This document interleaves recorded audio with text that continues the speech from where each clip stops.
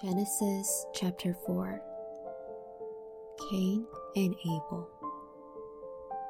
Adam made love to his wife Eve, and she became pregnant and gave birth to Cain.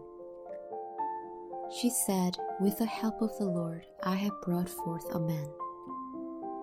Later, she gave birth to his brother Abel. Now Abel kept flocks, and Cain worked the soil. In the course of time, Cain brought some of the fruits of the soil as an offering to the Lord. And Abel also brought an offering, fat portions from some of the firstborn of his flock. The Lord looked with favor on Abel and his offering, but on Cain and his offering he did not look with favor. So Cain was very angry, and his face was downcast. Then the Lord said to Cain, "Why are you angry? Why is your face downcast? If you do what is right, will you not be accepted? But if you do not do what is right, sin is crouching at your door.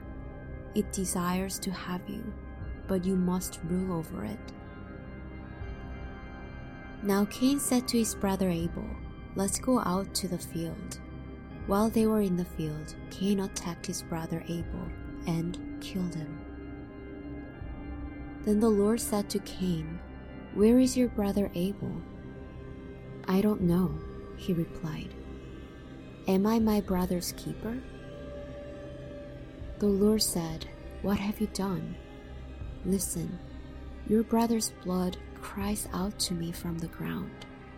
Now you are under a curse and driven from the ground, which opened its mouth to receive your brother's blood from your hand. When you work the ground, it'll no longer yield its crops for you. You will be a restless wanderer on the earth." Cain said to the Lord, "My punishment is more than I can bear. Today you are driving me from the land, and I'll be hidden from your presence. I'll be a restless wanderer on the earth, and whoever finds me will kill me." But the Lord said to him, "Not so. Anyone who kills Cain will suffer vengeance 7 times over." Then the Lord put a mark on Cain so that no one who found him would kill him. So Cain went out from the Lord's presence and lived in the land of Nod, east of Eden. Cain made love to his wife, and she became pregnant and gave birth to Enoch. Cain was then building a city, and he named it after his son Enoch. To Enoch was born Irad, and Irad was the father of Mehujael.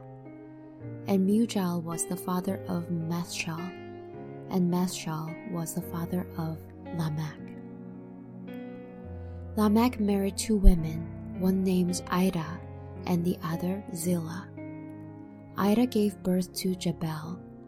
He was the father of those who live in tents and raise livestock.